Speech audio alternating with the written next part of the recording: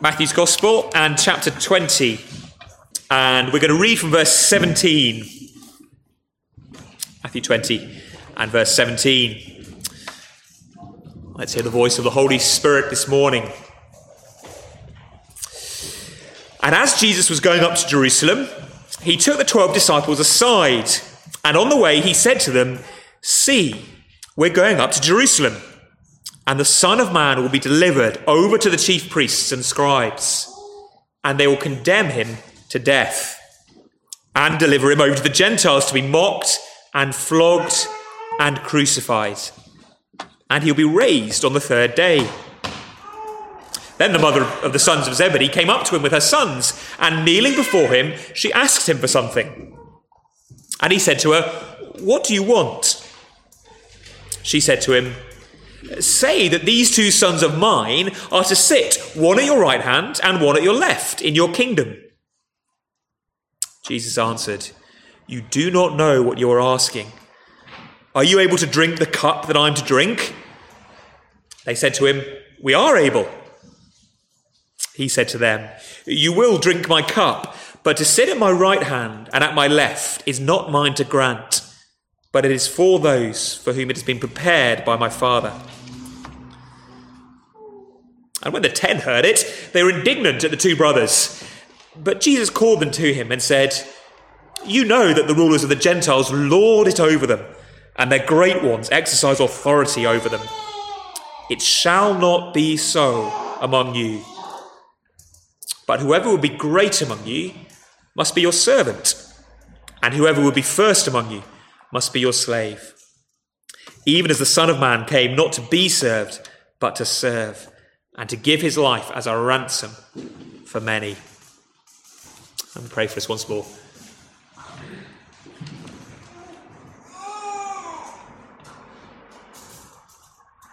Our Father, we pray this morning that the words of my mouth, the meditations of all our hearts will be pleasing in your sight. Again, we come to you, the fountain of pure water, the fountain of delight, and pray that you would refresh us. This we ask in Jesus' name. Amen.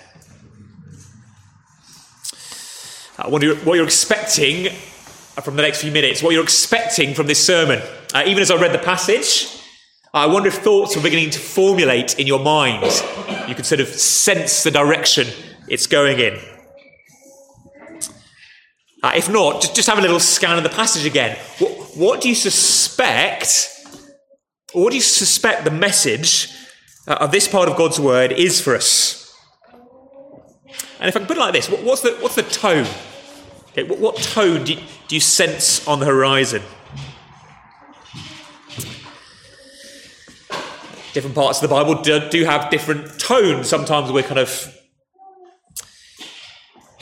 we're overawed by some grand vision of God in heaven. Sometimes we're wooed and charmed by a psalm, perhaps.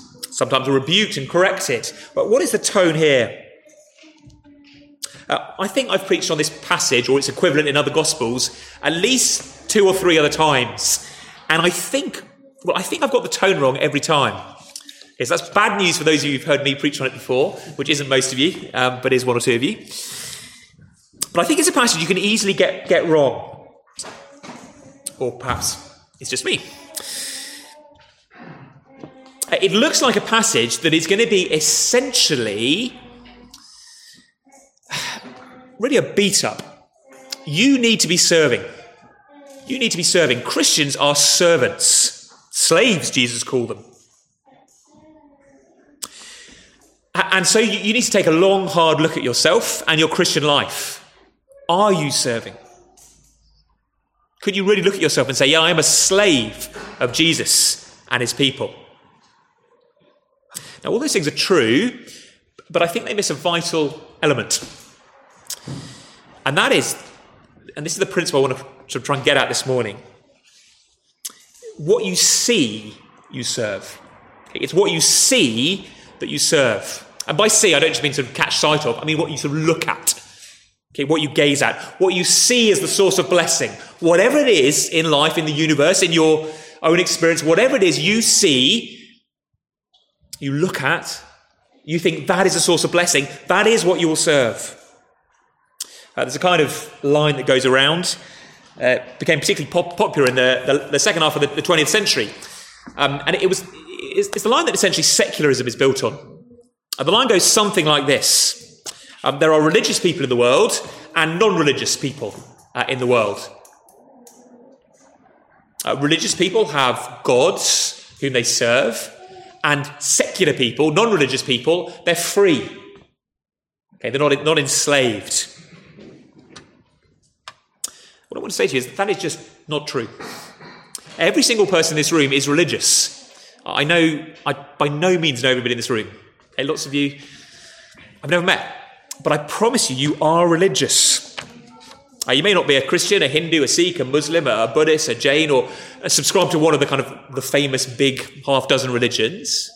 But you will be religious because something will have captured your gaze. You are looking at something, seeing something that motivates your life.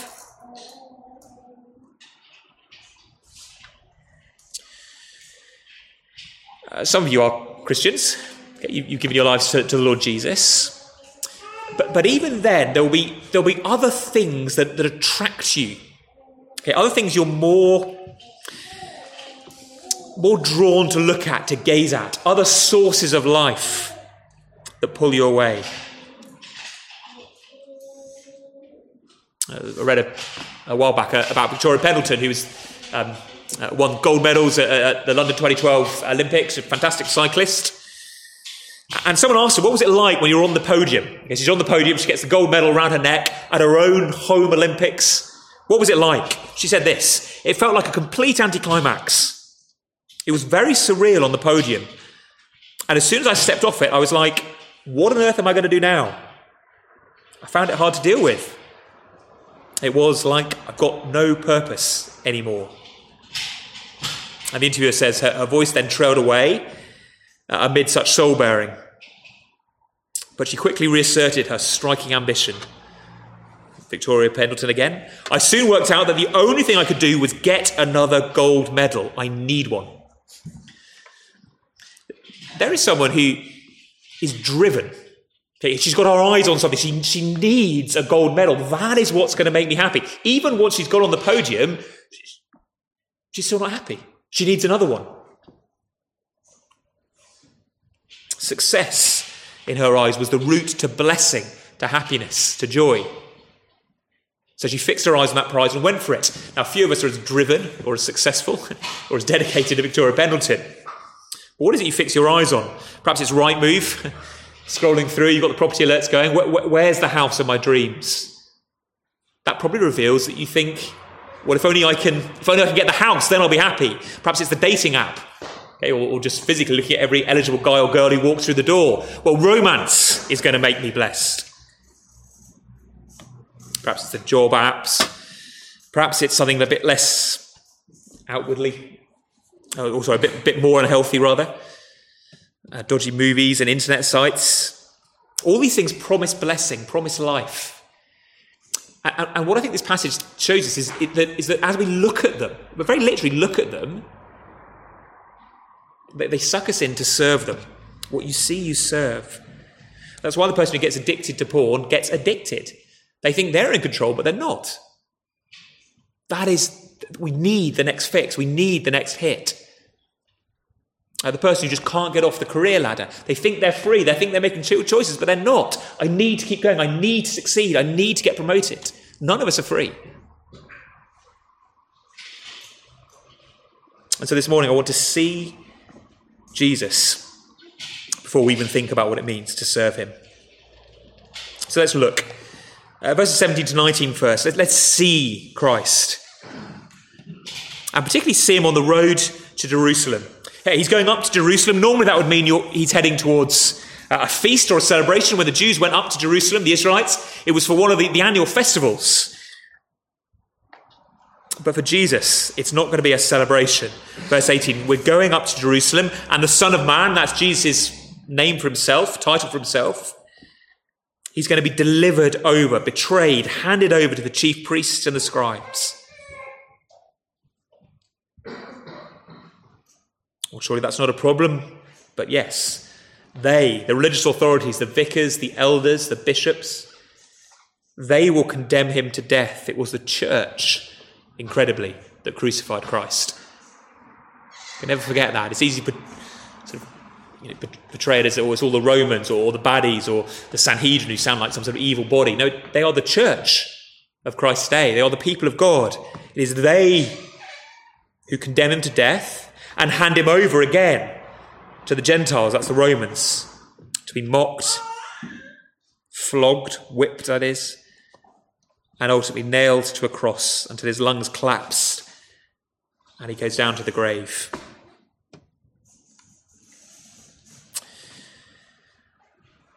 What do you see? What do you see there? You see the Son of God who's become man, walking along a road. And it's a road marked with pain and suffering. It's a road that he knows is heading towards utter torment, utter pain, as he heads towards the cross. And yet it's a road he does not falter on, does not step off. He's not heading, in the immediate term at least, towards glory and blessing, up to Jerusalem to get crowned. But he's heading towards mocking, flogging, and crucifixion. And sometimes we think, perhaps if we've been around Christian circles for a while, we think, well, Jesus' rescue all happened on the cross. And of course, the cross is the climax. But actually, his whole life was headed towards the Christ, and his whole life was a life of suffering for us, for his people. One of the catechisms, of statements of faith we sometimes use, called the Heidelberg Catechism, has a question that says this: during all the time Christ lived on earth, but especially at the end, he bore in his body and soul the wrath of God against the sin of the whole human race. During all the time he lived on earth, especially the end, certainly the cross, but his whole life was one of suffering in your place. And it's like the heat just got turned up and up and up and up. I sometimes wonder if we need to slow down on this road to Jerusalem, not rush to the cross. Jesus' whole life is bracketed by bloodshed. On the 8th day he was circumcised. Blood was shed. There was a cutting off. Why was Jesus circumcised? Circumcision is a picture of cutting away sin. Jesus doesn't have any sin. Why was he circumcised? Well, because he was identifying with his people, those he came to save. That was the day, by the way, in which his name was given to him. Just the Jewish tradition. On the 8th day, Luke tells us, he was given the name Jesus. As his first blood was shed, he was given the name Jesus, which means he saves. His whole life is bracketed from the day 8 to the final breath on the cross by blood shed for his people, not for his own sins, but for ours. And as he walks along the road, you see, he knows what's going to happen to him. It is one thing to have some emergency spring upon you and in the moment sort of heroically plunge forward and give your life to save someone else. We have stories like that every now and again in the media.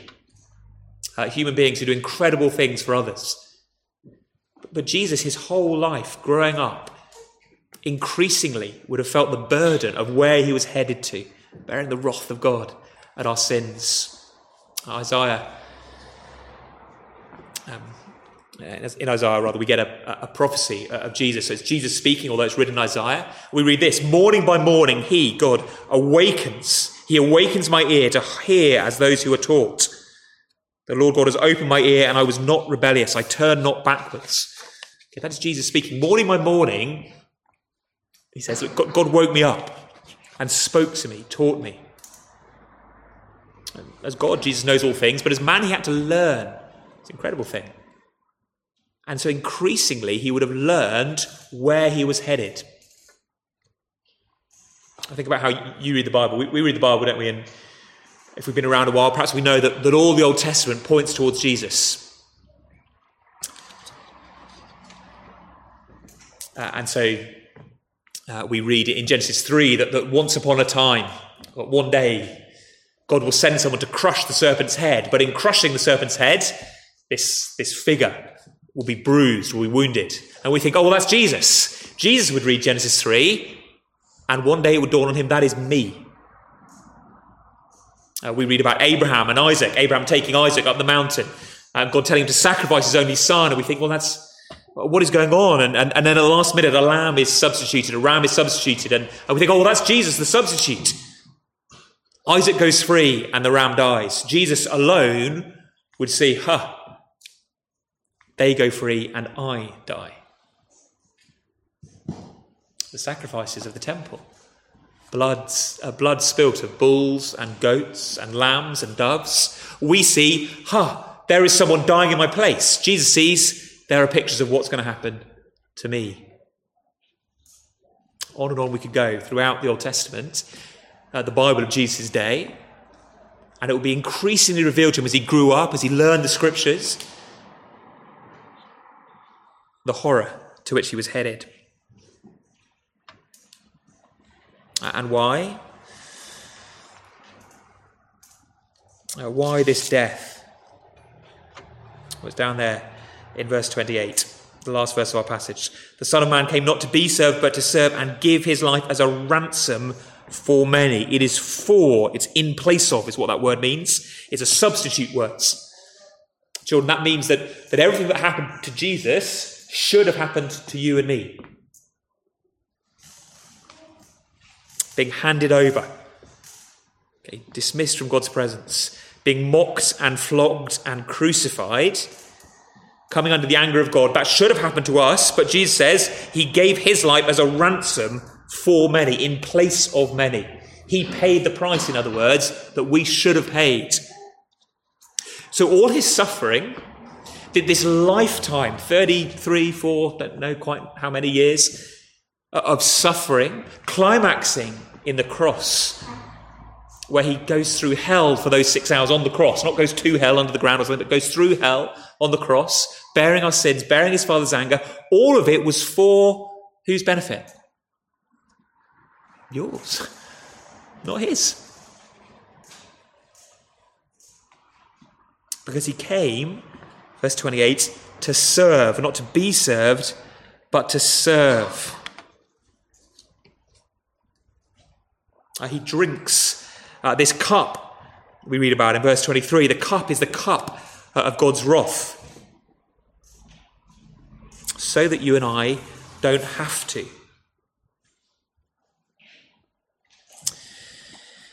And this is the God you need to see if you're ever going to serve him. Who is God to you? Okay, if you're a follower of Jesus already, who is God to you? And if you're trying to work out, is this for me? Is this Christianity true? What is God's offer to you? Children, if I was to ask you, what kind of jobs does God do? What might you say? We might say, well, he's a king, isn't he? He wears a crown.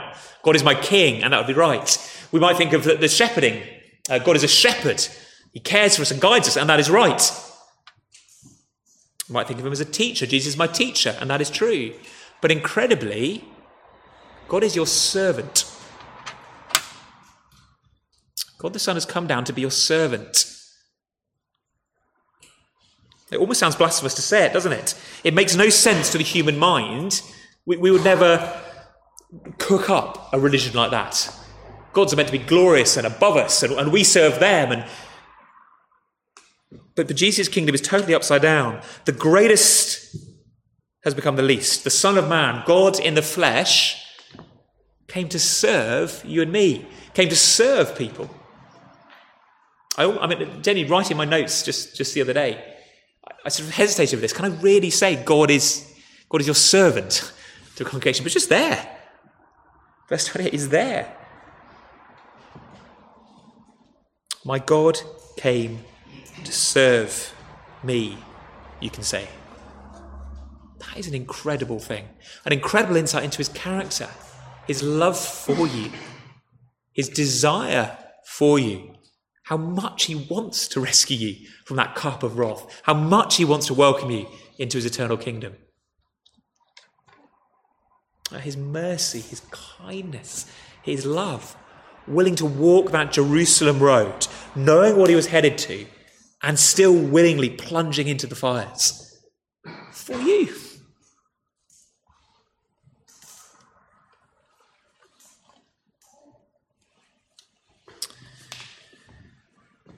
So what do you see?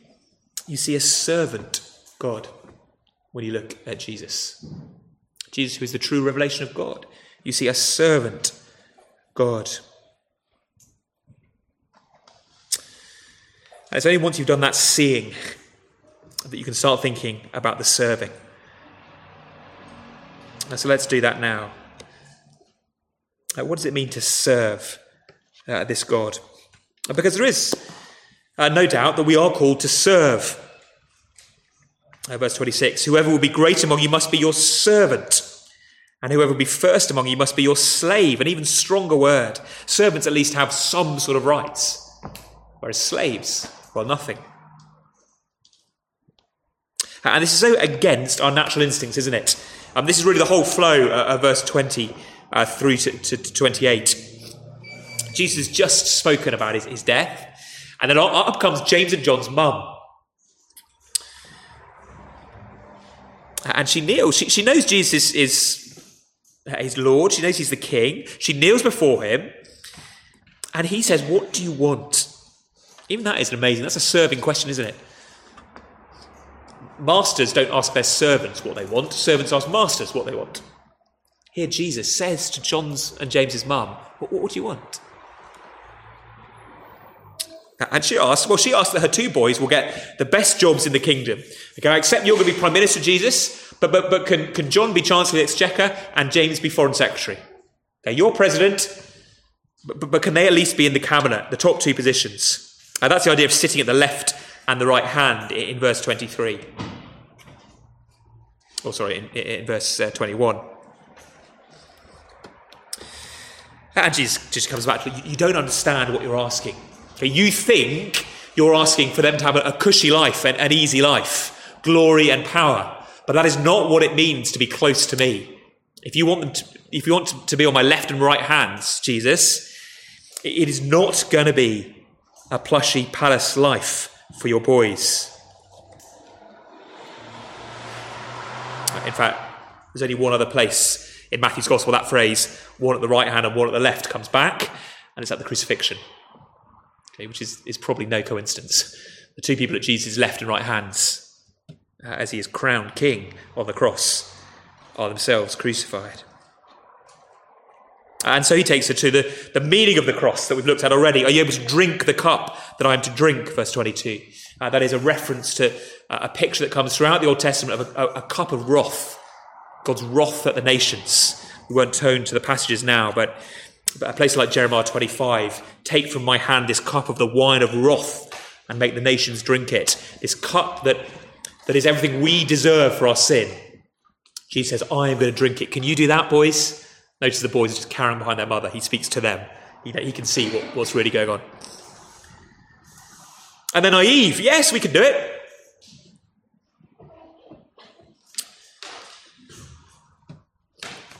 And interestingly, we're going to come out of this. Interestingly, he does say, you will drink my cup. Now, clearly he doesn't mean you will atone for sin, like I'm going to atone for sin. But he is hinting that they will suffer. Well, we'll return to that. And of course, the other disciples are unimpressed. Verse 24, when the 10 heard it, they were indignant at the two brothers. Now, why do you think they were indignant? Why are they cross? I suppose there's two possibilities, aren't there? They could be cross because, James, John, that's so unreasonable to ask Jesus. You know, after all he's going to do for us, he's just told us to go to the cross. Isn't it inappropriate for you to go and ask for the best places in the kingdom? Could be that. If I'm honest, I suspect it's rather they're gutted they didn't get in first. Okay, we were kind of hoping for those places. Peter says, well, I'm the chief disciple. Remember, I'm the rock on which Jesus is going to build the church. He said that to me, James and John, not you. Judas says, well, I'm the treasurer. Okay, I get to look after the money. I'm clearly at least in second best place. They're all fighting for promotion, for higher places in the kingdom. And that is what we're like, isn't it? We all want glory for ourselves. We want to push ourselves forward. That old nature in us, even as Christians, that seeks ourselves first, doesn't want to be a servant and a slave, wants to be a king. It's there. Luther, apologies to those of you with beards, by the way, just ahead of this illustration, but Martin Luther said that the sin within us is like a beard. It grows out daily and needs cutting back daily. Okay, so culprits over here. Beards are fine. But, it's like the sin. Sin just is constantly coming out of us. It needs cutting off daily. This desire to be first. I mean, think about your own life. What stops you wanting to serve? To really give your life for the service of others? We think some things are just unreasonable. It's not fair to ask me to do that. We think some things are unworthy. I'm above that kind of job. I know someone needs to clean the toilets. I know someone needs to put the chairs away. I know someone needs to sweep the floor, but I'm more gifted than that. Give it to one of the less gifted Christians. Okay, I'm above and beyond that now. Part of this is about our identity, of course, how we see ourselves. I wonder, do you ever see yourselves volunteering for things at church? If you're a Christian, if you're part of Christ Church in particular, or if you're visiting us and a member of another church, do you see yourself as a volunteer? I think that is a real mistake that we all make. Think of ourselves as a volunteer. I graciously volunteer my time to help out at church. Is that the language of a slave or a servant? So servants don't volunteer, slaves don't volunteer. If I was to go back to my family today, and after lunch we've got 5 kids now. If I was to say to my wife, look, I'm going to volunteer to do some parenting. Okay. Volunteer? Not volunteer. You're a dad. I'm going to volunteer to wash up. Okay. I have the kindness of my heart, just this once. I've got some time to care for you, children. I've got some time to help out. It would be ridiculous, wouldn't it? And yet we think like that with serving in the kingdom. I've got my parcels of time, I need my me time, I need my hobby time, I've got my work time, and then once I've got all those in the diary, I will see if I've got a slot left to which I can give to Jesus. Volunteer it. But we're not volunteers, we are servants and even slaves, verse 27. Students, there are some students here, I'm sure. You don't get a pass on this, I'm afraid. There's no minimum age for being a servant or a slave. Children, you don't get a pass either. It's not for the over 18s or the over 21s. It's not for those in full-time employment. A student is one thing to really think about if you are a student, a uni student at the moment. It is a time of life where you can get incredibly sucked into yourself, basically. Away from home, I can do all these things and I can have a great social life and I start really living for me. And I'll definitely be at church on Sunday because that's a good thing to do. But my identity is I'm a student here to enjoy life and maybe do a little bit of learning, but basically enjoy life for 3 years and then the grown-up world hits in. Well, no. We are always servants, always slaves. And the church is the primary place to serve. I'm a big fan of CUs, and I think they're great, and I'd encourage you to get stuck into the CU if your uni has one, which I think all of them in Leeds do now. But the church is primary because God invented church, and then 1900 years later we invented CUs. Okay, so they're good, they do lots of good stuff, but never let CU cancel out or trump church service. I realise there are decisions to be made there. I'm not saying that everybody has to do absolutely everything. We do have responsibility towards family, towards work, towards bosses, towards studies. But our fundamental identity, at least from this passage, is that of servants or slaves. Some of this will be formal. So as you serve one another, as you serve the many that Jesus gave his life for, some of it will be in formal ways, some rotas and leading kids groups and setting up and all the rest of it. But lots of it's informal, I think, particularly in a smallish church like this. Lots of it is informal.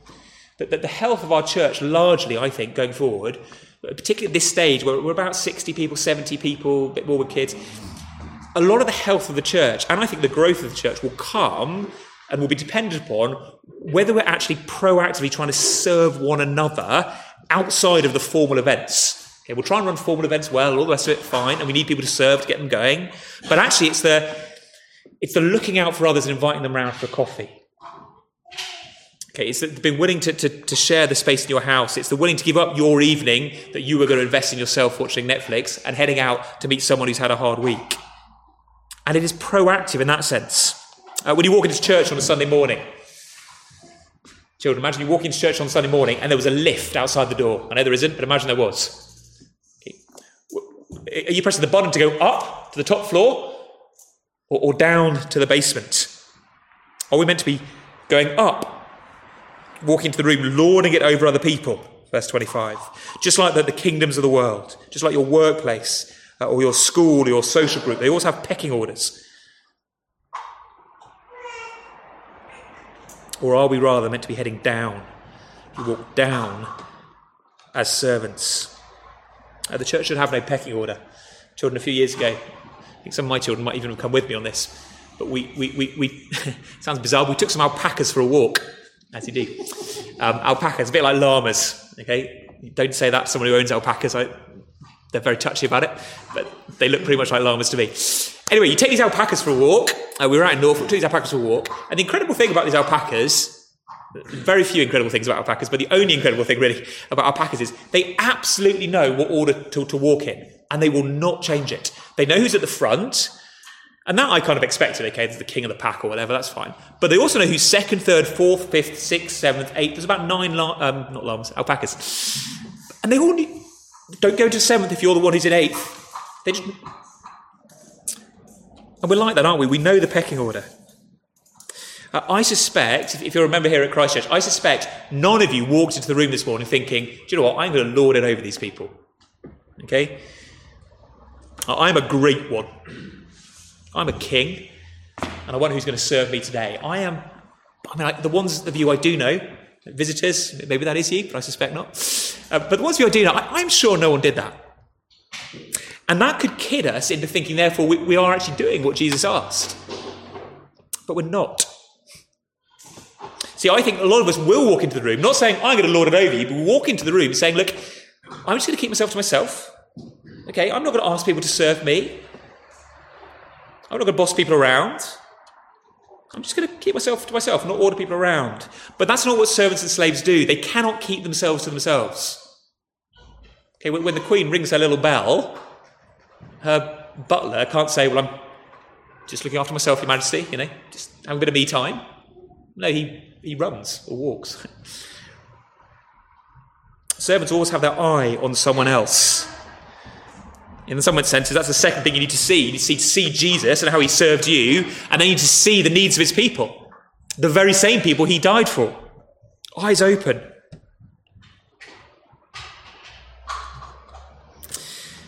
And this is, as we finish, this leads me back to where I began. I used to read this passage as a guilt trip. Look what I've done for you.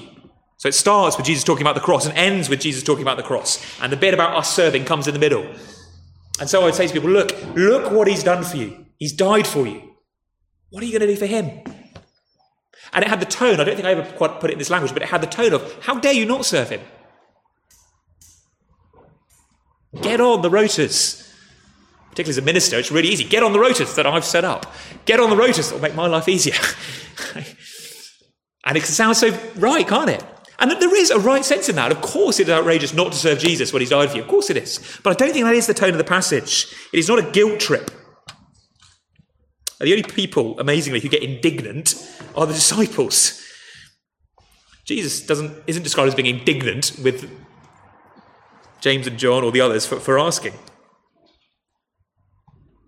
Rather, Jesus is saying to you today, if you're one of his people, I've served you. I've brought you into life.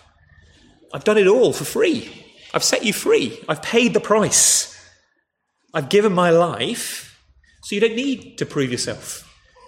I've set you free from all these other masters that would enslave you. The master of academic success, the master of career success, the master of perfect romantic relationships, the master of family or wealth. All these things that will enslave you and that bring so many people into servitude.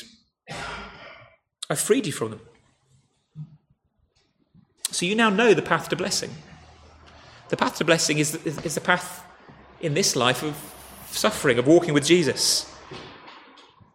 And nothing can pull you off that path anymore. You're able to give yourself as a servant to other people because you're not prioritizing yourself anymore. You can see the route to glory is the route crucifixion first, crown later, just as it was with Jesus. Crucified, then raised. Suffering, then glory. And that's why James and John can share the cup. Seems bizarre, doesn't it? When Jesus says, you can share this cup, you will drink my cup. He's not talking about them sharing in his death to save the world, of course. But rather just the fact that the church that follows Jesus will likewise suffer as they live their lives patterned on his. So if the reason you won't serve on a particular rota or ministry, the reason you won't give up something in your life, you won't serve the person who's awkward or difficult, is because it's costly, you've lost sight of the gospel. Of course it's costly. But blessing comes the other side of the cost. The path down is the path to glory. So let me finish with this. Just Jesus' question. Verse 21. What do you want? Ask yourself that if you're one of his people. What do you want?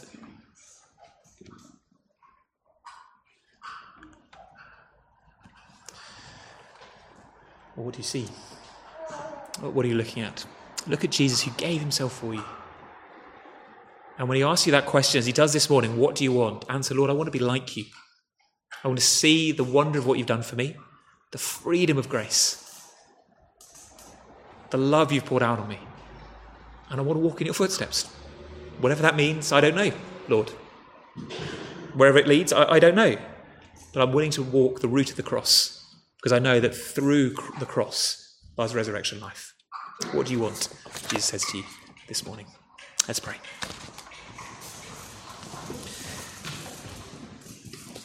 Lord Jesus, we pray and praise you that you were willing to serve us, that though we didn't deserve it, that we didn't ask for it, though we're not grateful as we should be, still you gave your life that we might be free.